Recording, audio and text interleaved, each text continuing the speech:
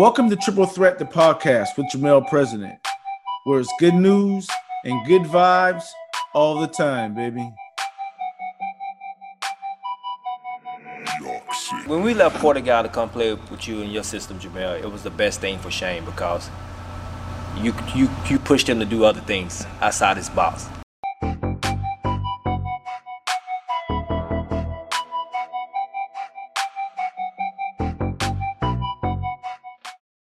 You can follow us on Facebook and Instagram at Jamel President and on Twitter at President Jamel. Make sure to subscribe to this podcast as I'll be bringing you a new interview every month.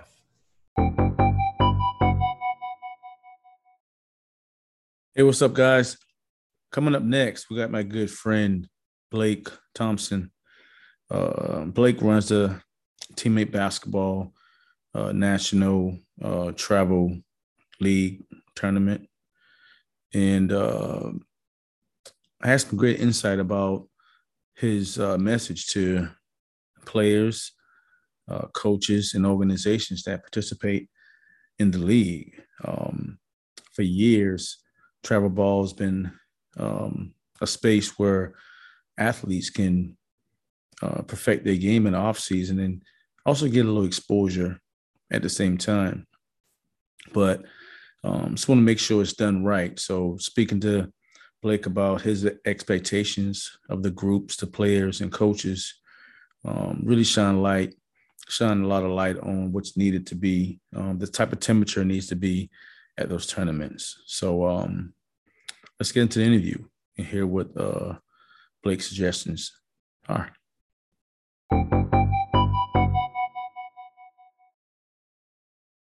But hey, I know you got to go. I'm going to take up too much of your time. I know you're probably like, man, I did day TV. What else did he want? But you know, our model was talking about, you know, student athletes that turn into business. You know what I'm saying? And I always talk about, you know, your business, how it's a well-ran machine. You know, the professionalism, you're hands-on with your clients and everything. So, you know, I just love to get, and you know, the game of basketball. So all those things included, I love to always get your take on things as we move forward, you know, getting this message out to people. It's always good to connect with you, for sure. For sure. All right. So first topic we're going to talk about is just the transition of the game, right? I spoke to Monty Lee, who's the head coach of Clemson baseball, which is nothing to do with basketball, but the same kind of concept makes sense. And he's talking about the resources that athletes have today. It's kind of, he didn't say it's hindering them, but it takes away from it gives more of the individual style of it, but takes away from the team concept, you know, when it comes to team performance and team cohesiveness. So I just want to get your take on that and see, you know, what's your take on that statement per se. Yeah, Coach Lee, he spent some time down at College of Charleston, right? Exactly. I'm like, God. When I was in town, he's a great dude and a great leader of young men for sure. And I would agree with that a little bit. You know, we see a lot of individual training, like here where I live. I'm in Middle Tennessee, and I'll always be speaking from the travel basketball scene. You know, that's kind of my territory. So that's what I kind of see and can kind of digest and can speak on. But we got a lot of individual trainers that, you know, will kind of cherry pick different kids from different teams, and they'll kind of do their own thing, and they've got their own models and their own track of development. And maybe it does help the cohesiveness on the team. And like Coach Lee says, maybe it doesn't. You know, maybe those two voices that you're hearing from a training perspective and from a coaching perspective, they can't always be aligned, you know, unless the two parties are working together. So, you know, that can be a little bit difficult. And I think it's hard for parents to make decisions. You know, they obviously you want to maximize the potential of a player or of your child.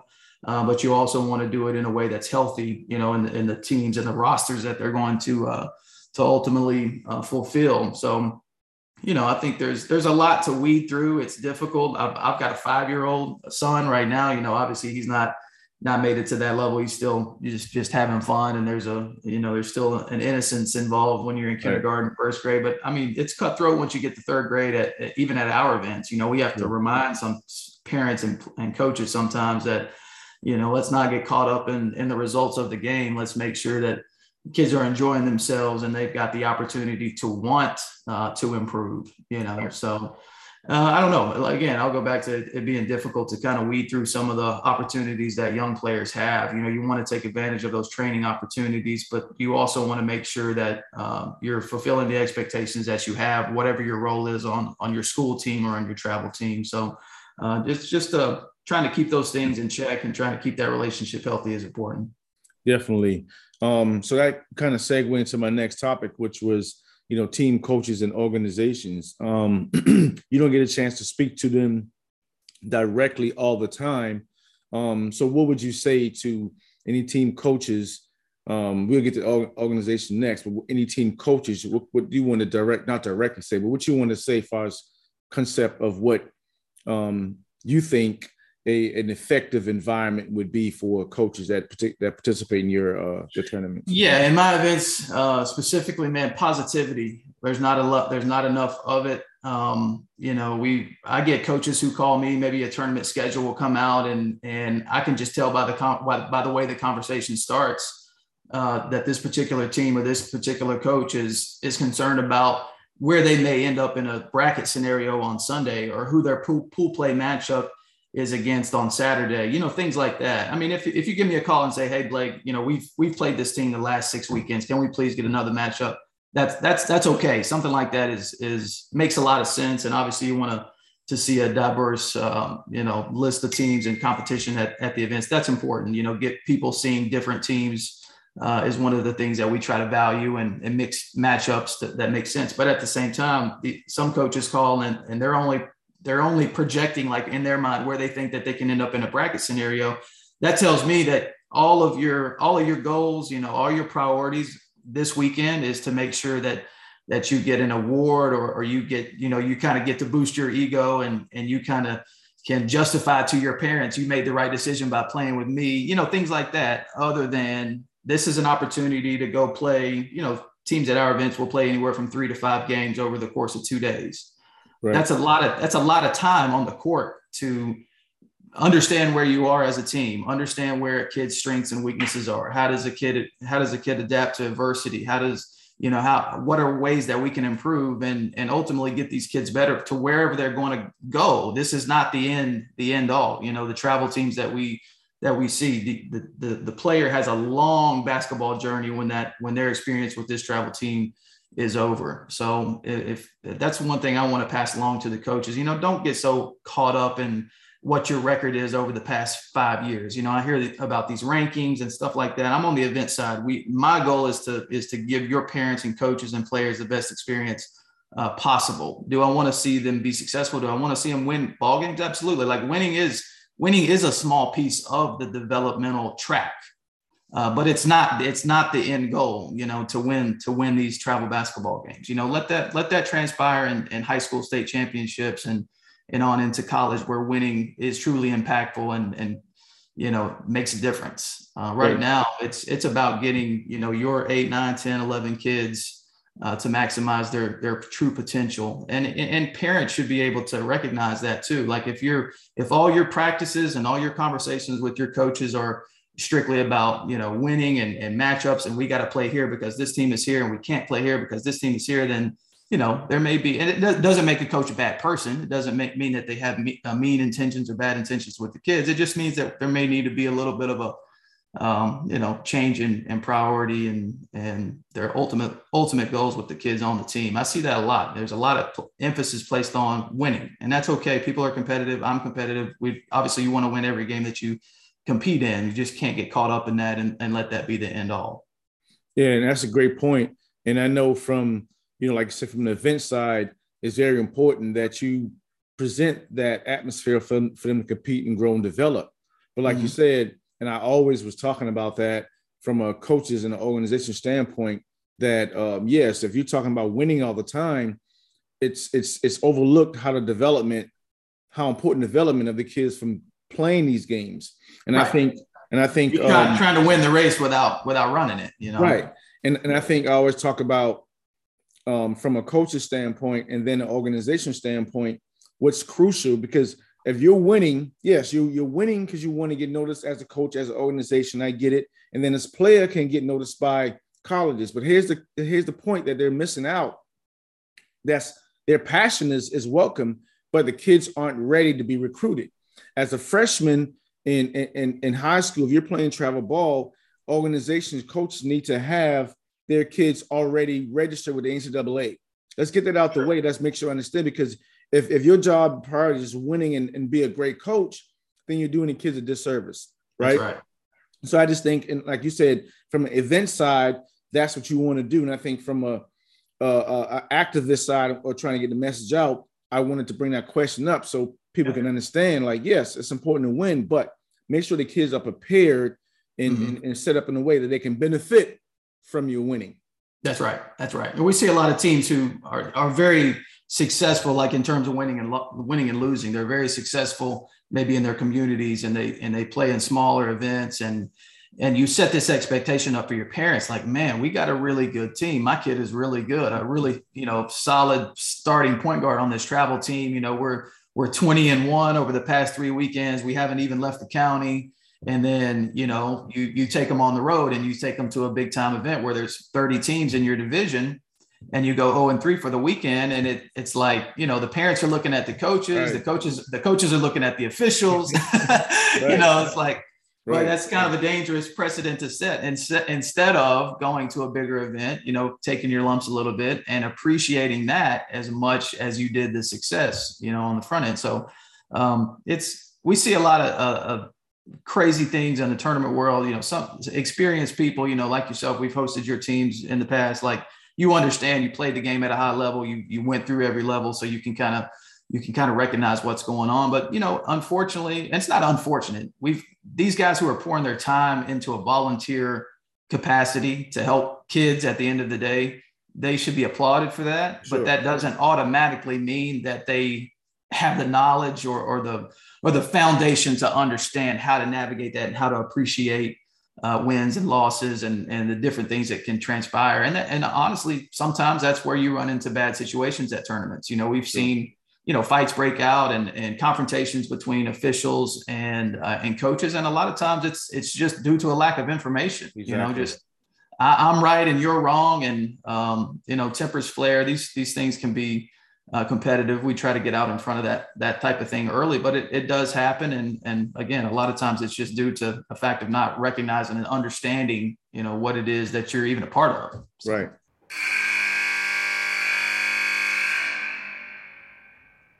In this timeout segment, we got Jay Christmas. No matter what it was, I was trying to let him know he was doing a good job. And then once he got comfortable and I saw him grow, I was monitoring what I was doing. And so I started then implementing a little bit of negative reinforcement. This is, and then again, trial and error, but it was working. For sure. It was working. So I was happy with the results. And so I always made sure he played with older kids. For sure. I did not want him being the best kid on the field.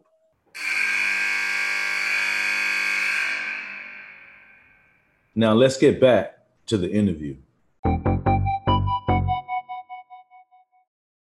And in closing, as the organization part, if you're a coach, obviously you got to be a part of the organization, should be a business or whatever, however you run your program, but make sure there's a medical presence. When I played, I had MUSC as a sponsor on my team sitting on the end of my bench. So if any heart issues, any sprained ankles, like most of the time the events don't really have those things there. So you As an organization, if you understand, like you said, what's needed, you put those things in place. And lastly, the meals, like, McDonald's and sodas and Skittles. Like, that's the staple of a kid's meal when they're in tournaments. That needs to change as well. Concession stand dining, man. That's it. So those are the things as an activist, we try to bring awareness to. So people that listen to this podcast, listen to the information, make sure you implement those things into your repertoire so your kids and parents can be much more informed. That's a great point. Absolutely. So moving forward, we talked about 2 years ago, we had some things planned and COVID just pretty much just killed all of that. And I think that was a pivotal turn for a lot of businesses, a lot of organizations to be creative and make things happen. Share with the audience some things and that happened with, the business and the service and how you changed it around to be and was creative and, and turn the success out of it. Yeah. So the COVID pandemic, with travel basketball, it affected us like it affected everybody. I'm sure it's like beating a dead horse at this point. I will say this though, prior to COVID, I was just kind of a young business owner trying to figure out, we saw a level of success by trying to do things the right way and treat people the right way. And we had a good amount of, a good amount of growth. And then, we come to a halt in March of 2020. And it let me realize that, man, we're not in the travel sports world. It almost, there was a point where it seemed like this is kind of this business has a lot of proofs, like this is recession proof. This is, this and that. Like this is a business that can really sustain because sports is a big component. Especially to young people and not even young people, your professional leagues and college football, you see sports is a pivotal part of people's everyday lives. People are passionate about it. And that still goes true at the grassroots level, which is where we exist. Right. But the way that COVID shut us down and the fact that we just couldn't do anything and just trying to figure all of that out, that showed me like anything could happen at any time, and it helped us as a company. It helped us just budget wise. It helps us with our projections. It helps us operate a little bit more carefully, financially. And I think that's probably true for a lot of people, regardless of your industry, especially if you're self-employed or let's say you've got a small LLC and things were going great. And then you're all of a sudden you're sitting at the house without anywhere to turn, without any kind of options. Maybe you've been fortunate enough to get some help with some of the, the financial assistance that went out. But that really opened our eyes and helped us have more of a sustainable model now on the business side of things. It's like, let's not operate as if anything can happen. Even now that we're, essentially through the COVID pandemic, it's like, we could get a call at any time or something could break through at any time, whether it be, virus related or just, relationships along the world. In the world, are in some places they're struggling a little bit. The United States is not immune to that. We're not immune to feeling effects from decisions that are made from leadership across the world. So, it takes us out of that micro view and allows us to try to truly understand the effects that different things can have on the business that we run. Essentially, I mean, we're in the travel basketball space. Sure. In my mind, we're always going to be able to do tournaments. Mom and dad's always going to bring kids to come and play. Teams are always going to exist, and we hope that that's true. But in the world that we live in, we've got to be equipped to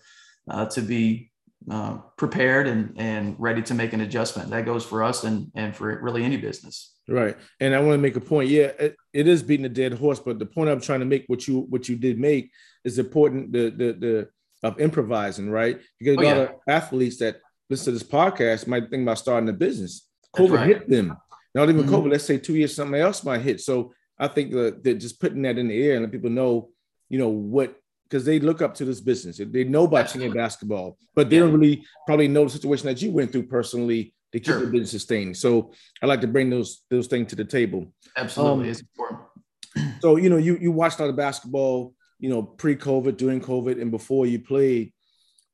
I see a change in the temperature in basketball. It seems like the game has increased, like the speed, like the skill development, everything is just on another level right now. It's sped up, but in a controlled way. What's your take on the transition from, not seeing it in 2 years, so automatically it just seemed like it just got better? Yeah, it is. I mean, for me, just being on the event side, I try to tap into the games, at the grassroots level. They're fun for me to watch. When I get to the event, that's the easiest part of my job, is to come and check out the games. For me, I was thinking a little bit about this. The goal will always be and can always be putting the ball into the basket, and making sure the opponent doesn't have the opportunity to do that.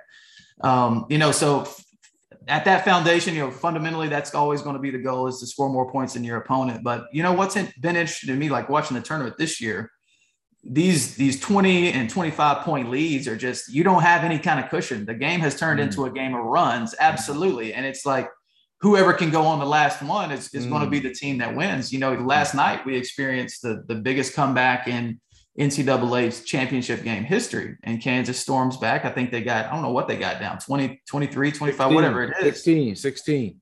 Okay. So, it's like how that has changed has been interesting, because it's just a game that goes up and down, and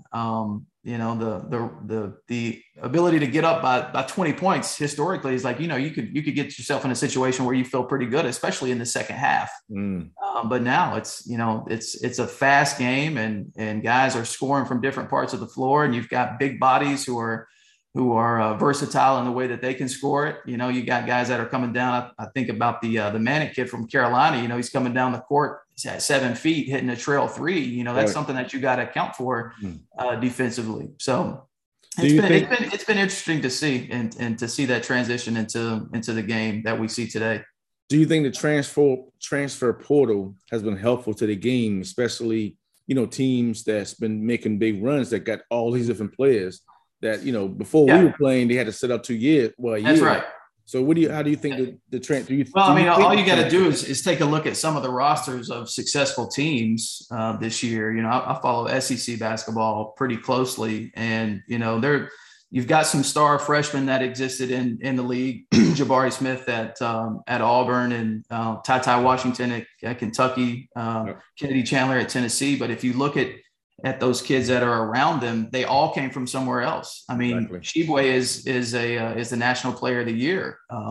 People assume that he was at Kentucky the whole time. It's a kid that came from West Virginia. So the transfer portal, it allows you to address needs on your team immediately. It doesn't, this rebuilding that teams have to go through sometimes can be changed immediately over the course of a summer, depending on who you can kind of pick from the transfer portal. Not every kid is a fit for every school. There's still got to be some kind of vetting and some kind of, realization that, okay, this kid is a good fit for us. This kid is not. But I tell you, it really benefits the big time programs. You got to tie in the NIL situation now. That even the NIL makes the decision for a kid that's a fringe NBA kid. He can stay around and make $500,000 at a Power 5 school, through different sponsorship deals. So it's a much more complicated space now, but and I'm not pro transfer portal, or I'm not anti transfer portal. It is what it is. The teams are going to have to adapt until another change is made, but it's just been interesting to see, these kids that are at mid majors. I think about the kid I think he played at Auburn. He came from Eastern Kentucky. Nobody even knew he was on the radar. Now he's, top 2 or 3 guards in the conference, and probably top 15 in the country. So it's good to get kids, out of their situations and get them up on an elevated platform to where they're playing on TV every night. But then again, there are some critiques of the system, and it's just kind of more like a free agency now. So, but I think what that leads to the point that if kids got a chance to pick their own spot coming out of high school, then that decision need to be based on the coach and the system that's being run. Yeah. Right. Because some players pick teams or colleges based on their notoriety or the chance of going to the league. But you're not going to leave. You're not playing, and you haven't implemented yourself into that system to be effective. So that's what needs to be looking at.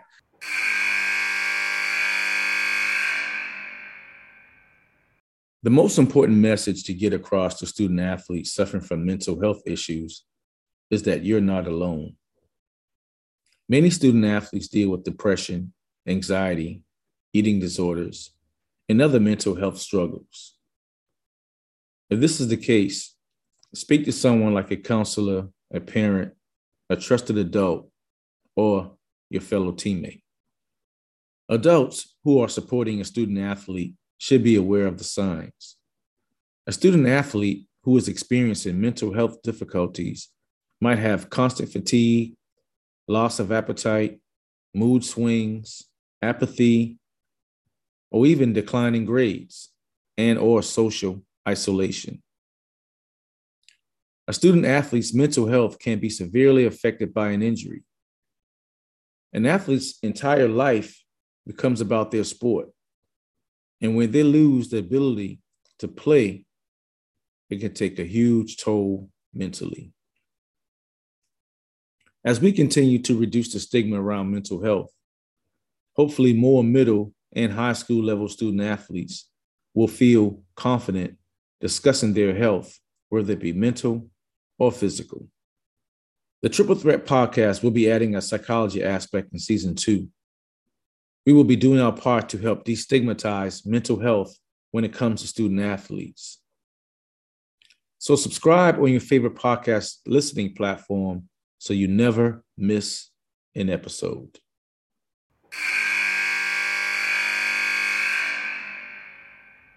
Now let's get back to the interview. Lastly, on that topic, I'm talking to Danny Johnson. He talked about the evolution of the European game into the United States, how it's the European game has invaded our game per se and take it over, where it's really positionless basketball. What's your take on that? You just talked about the threes, the biggest coming down, shoot the threes. Do you believe that statement?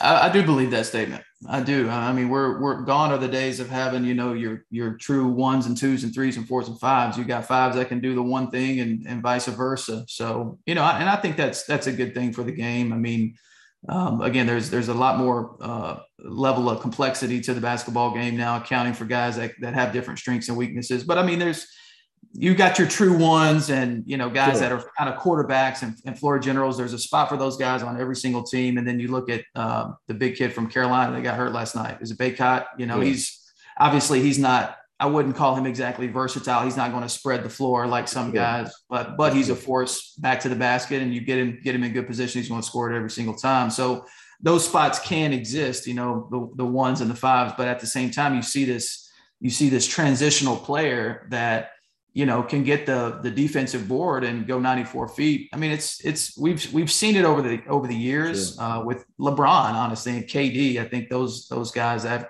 kind of transcended that mold, but especially now with the European guys, kind of infusing themselves into the NBA, you got to kind of salivate at that kind of talent because they are so versatile. There's just not a lot of weaknesses in their game. And you take a kid that has those abilities and then world-class athleticism like Jabari at Auburn, there's just not a lot that he can't do it at 6'10". He can defend well. His mid-range is great. He can shoot the three, plays above the rim, obviously. So, but it's good for the game. I think, it's got us to a point where guys can come from all over the world and come into the NBA and have some success. You don't have to fit a certain mold to be in the NBA anymore. You can kind of take your game upon yourself and be the best that you can be.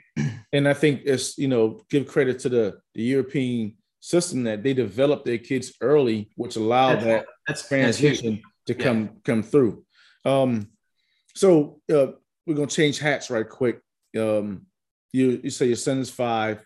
So now, being that you played the game, you got an event, you watch basketball all the time, you know about different services and different programs.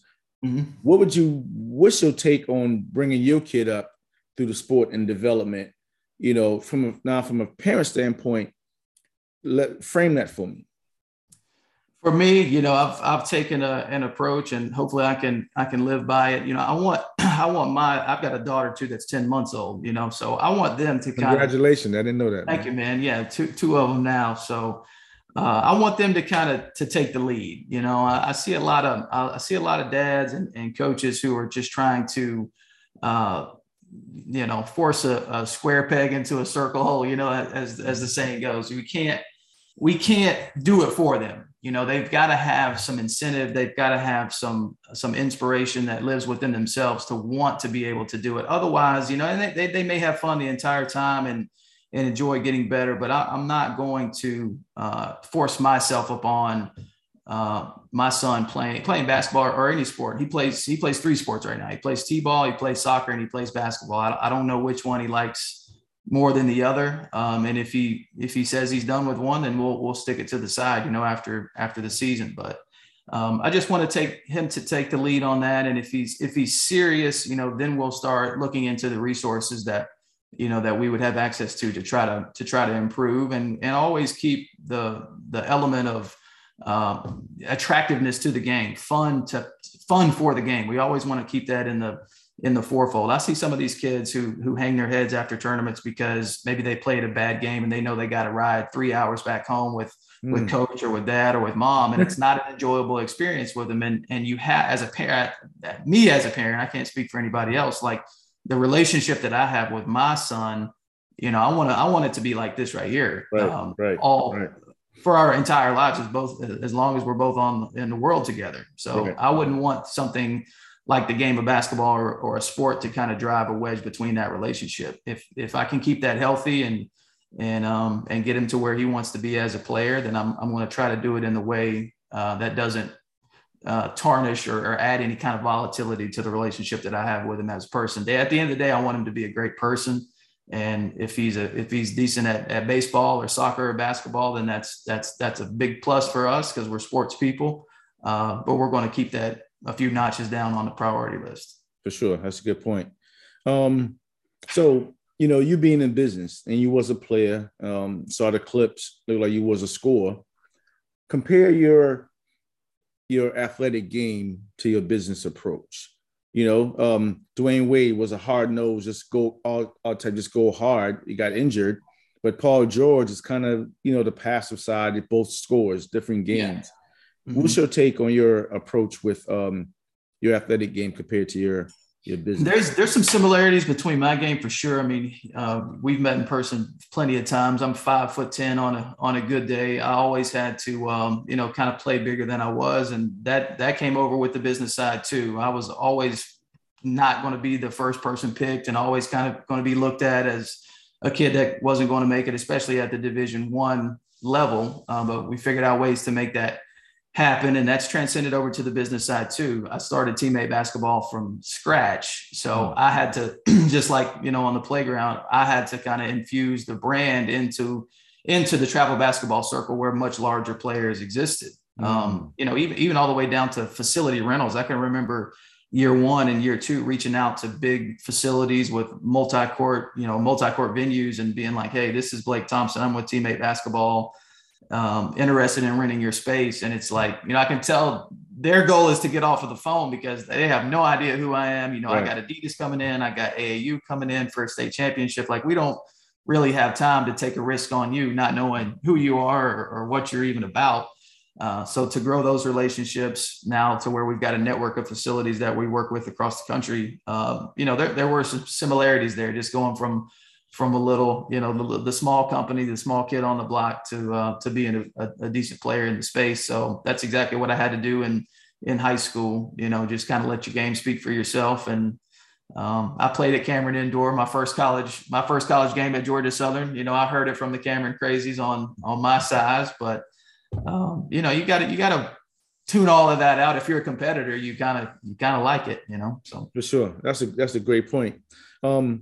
Mental health, back in the Ask all my guests, we're talking about mental health. Now athletes starting to come out and talking about it. But back in the days we grew up, you just stick your head down, just deal with it, get through it. Now it's a change. Now it's a topic being talked about. What's your take on the new topic about mental health in athletes?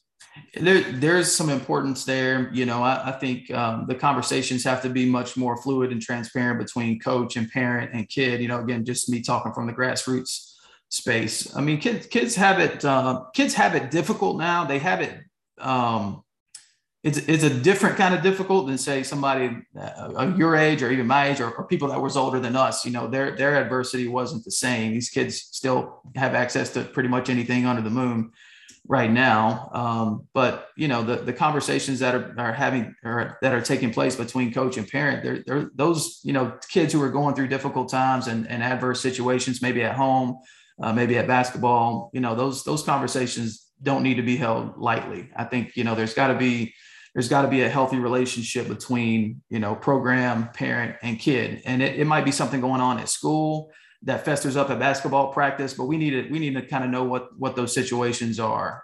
We can't just say tough it up and figure it out. There's got to be a level of accommodation for kids, because you see things like suicide rates and even just violent crime amongst kids. Like there's some things going on. Maybe there's some things that are lingering through the COVID pandemic. You hear a lot of that. A lot of those data is tied together from kind of being shut down, and then to some of the suicide rates and some of the other kind of negative statistics that you see right now. So sometimes kids just need to be heard. It is important. I don't know what the solution is, but there's got to be more of an emphasis on it. And I commend guys like from the NBA that are coming out and speaking on some of that, and some NFL players that are saying like, hey, this is not just something that we're making up. We gotta be there for somebody. It comes down to letting somebody lean on your shoulder if they need to. That's just part of being a good teammate, essentially. For sure. And your overall vision for travel basketball, like you say, you started really small. Now it's like you got this national relationship with facilities, and it's growing. What's your overall vision? Let's say 5 to 10 years from now. Yeah. So for me, we've got a network of directors who do a great job for us in different markets. At first, this is our 6th year. So at first it was like, let's do as many events that we can possibly organize and just try to get the name out there. Even if it just gets somebody to our website, that's kind of a win. Now we're to a situation where we can kind of scale that back. I think the travel basketball scene can be a little bit watered down a little bit, especially now that we're through COVID. Like during COVID, there was only a couple bigger tournament organizations, us included, that were able to do something, because you could only do things in these sports facilities. High schools weren't renting themselves out. Rec centers wasn't really renting themselves out. So it weeded out a lot of the smaller guys that were just doing 2-court events, 1-day tournaments. A lot of that went out. So our tournaments actually increased in stature, just because there was such a bottleneck of demand into a select few organizations that were hosting events. And now we kind of see that some of our numbers on our bigger events they're down a little bit, just because now, in Raleigh or Charlotte, you may have like 20 tournaments going on in one weekend. Right. It just spreads the demand out, which is fine. People got to kind of get in where they fit in terms of what events that they're participating in. But what I would like to see from teammate basketball, not necessarily the grand scope of travel basketball, but for us, I can see us getting to a point where less is more, and kind of really focusing on almost like a circuit of events where, that our events is going to be in this city on this particular weekend. Like teammate is going to be here. The next weekend, they're going to be here. Not that we wouldn't do a one-off event with an event that's been around for a little while or something like that, but almost kind of go on a tournament tour. That way we're in control of the brand protection. We're in control of the standard. We set that standard. If something happens at our events, we're responsible for it, not somebody that we've outsourced in a different market. I think that will help us operate a little bit more healthy and improve our product at the end of the day. He made a name for himself as a star for the College of Charleston basketball teams in the mid to late 90s. And now Jermel President is doing what he can to make sure that the Charleston area kids have a chance to succeed on the court and in life. So I want to, give some of that back to the community as well. After college and after playing professionally, I started the Day Foundation just to be that wealth of knowledge to the kids in the community and parents as well. College of Charleston Hall of Famer Jermel President said he saw a need for this while he was in school. So he founded the nonprofit Day Foundation. And its philosophy for success is based on what he calls his oatmeal recipe. Let's go and finish together. Basically teaches the game of basketball, focusing on skills, development, nutrition, and education. Not only SAT, ACT type stuff, but education for parents in how to navigate through the different levels of athletics. In closing, like I said, you did Day TV, so we talked about the oatmeal recipe from an athletic standpoint. So in closing, let's briefly talk about oatmeal recipe from a business standpoint. Skill development. What type of skill development do you need to be a successful business owner? you got to be able to have and to sustain and maintain relationships. Good things are going to happen in business. Bad things are going to happen in business. Can that relationship between you and a facility, between you and an individual, between me and a coach, between me and a ref, if something bad happens in our business relationship, can we survive that and can we maintain that? If you can do that, you're going to be able to really create opportunities for you. Your bridges are not going to be burned anywhere. And to me, you do that by being accountable to people. You do that by being honest with people.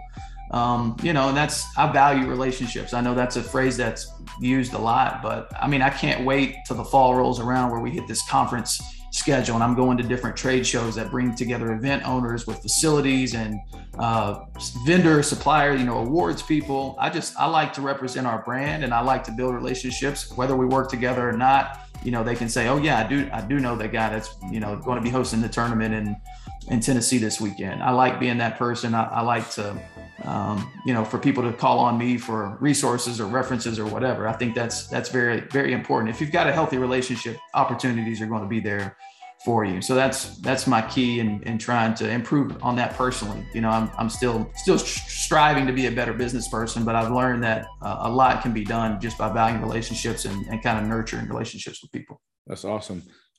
Education, you made a good point earlier about just knowing, you said, we got other relations going on beyond our control. And I think politics plays a big deal into understanding business and education and knowing how to maneuver. What's your take on education in business and how do you apply that? Yeah, I mean, education is one of those things that, you think you're done with the education when you graduate high school or you graduate college or grad school or your trade school or whatever it is, but it's an ongoing thing. And I can remember us having conversations through the Day TV or on Day TV about the same thing. It's like, it's a nonstop thing. If you're not striving to educate yourself on anything every single day, you're kind of selling yourself short. I got books on this shelf that I may not touch for years, but one day I may pick up a book and just read a chapter out of it just to brush up on something or take something out of context that maybe I didn't catch the first time around.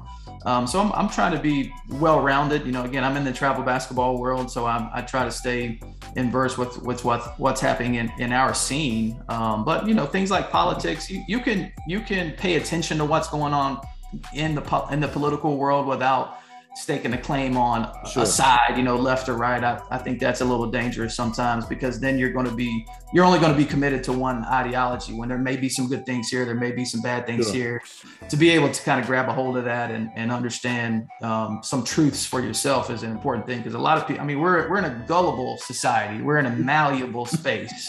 And if somebody said it that I agree with, then that's what Jermell said it, so that's my boy. I'm not going away from that.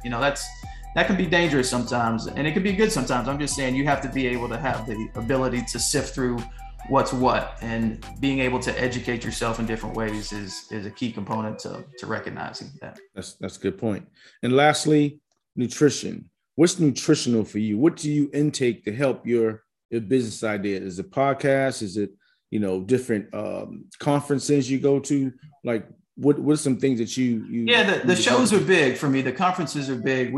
There's a lot of people don't know about them, but there are 3 or 4 like mega trade shows a year that bring people like me together, like I said, with facilities and different people. Those are big learning opportunities for us, because I saw Deion Sanders speak at one. I've seen Shaquille O'Neal speak at one. It's always sports-centered figures who are giving us a message. Sometimes it's about sports, sometimes it's not. Peyton Manning spoke one time. That was phenomenal.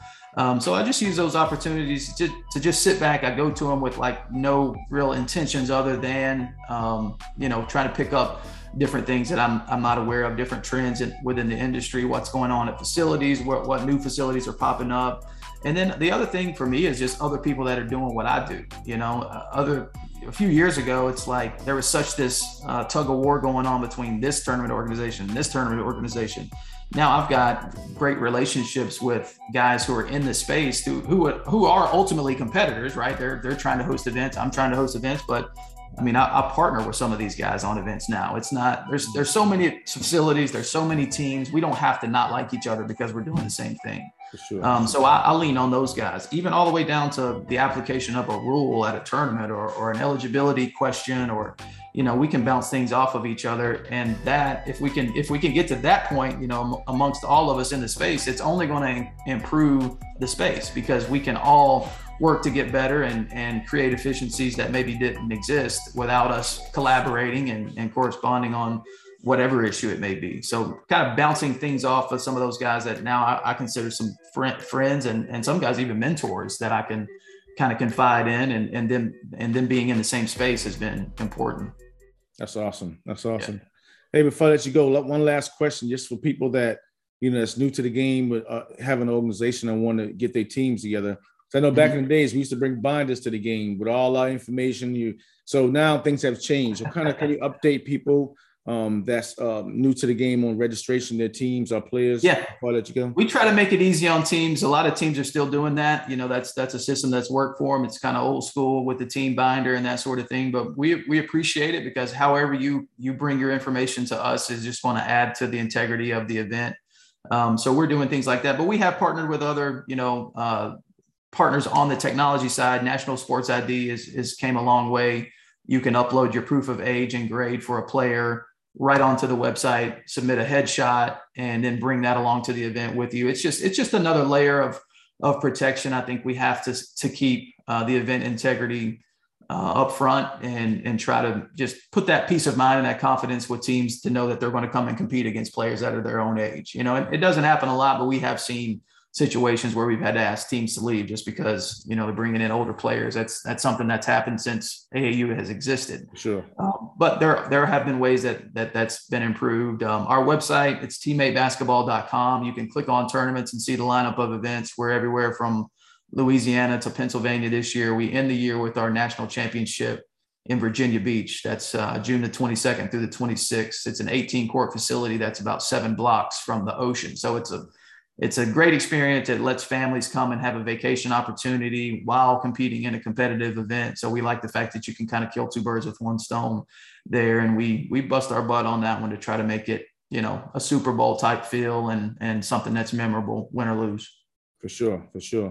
Well, Blako, man, I appreciate you. And thanks for all you do in creating this great space for athletes to develop, and appreciate you. Thank you, man. Thank you for having me. Great to connect as always. For sure. You have a good one, big guy. Thanks. Okay. Talk to you soon, man. All right. Peace. So there it goes, guys. Another one in the books. I want to thank Blake for coming out and giving us his wealth of knowledge on not only the tournaments, but him being a former player and just talking and engaging with different coaches across the country, having a great insight, having a great feeling on what athletes need to be doing. The type of tournaments he runs is a well-oiled machine. I think we participate in at least 4 to 5 tournaments every summer with Teammate Basketball, and our parents and our kids are very, very pleased with the organization. So thank you, Blake, for putting on great tournaments and keep providing a great platform for the youth. We appreciate you. Don't forget to subscribe to our Triple Threat podcast on your favorite listening platform. We are live on Apple, Google, Spotify, or anywhere else you listen to your podcast. That's Triple Threat, spelled 3 RIPLE 3 HREAT. Triple Threat podcast. We'll be right back.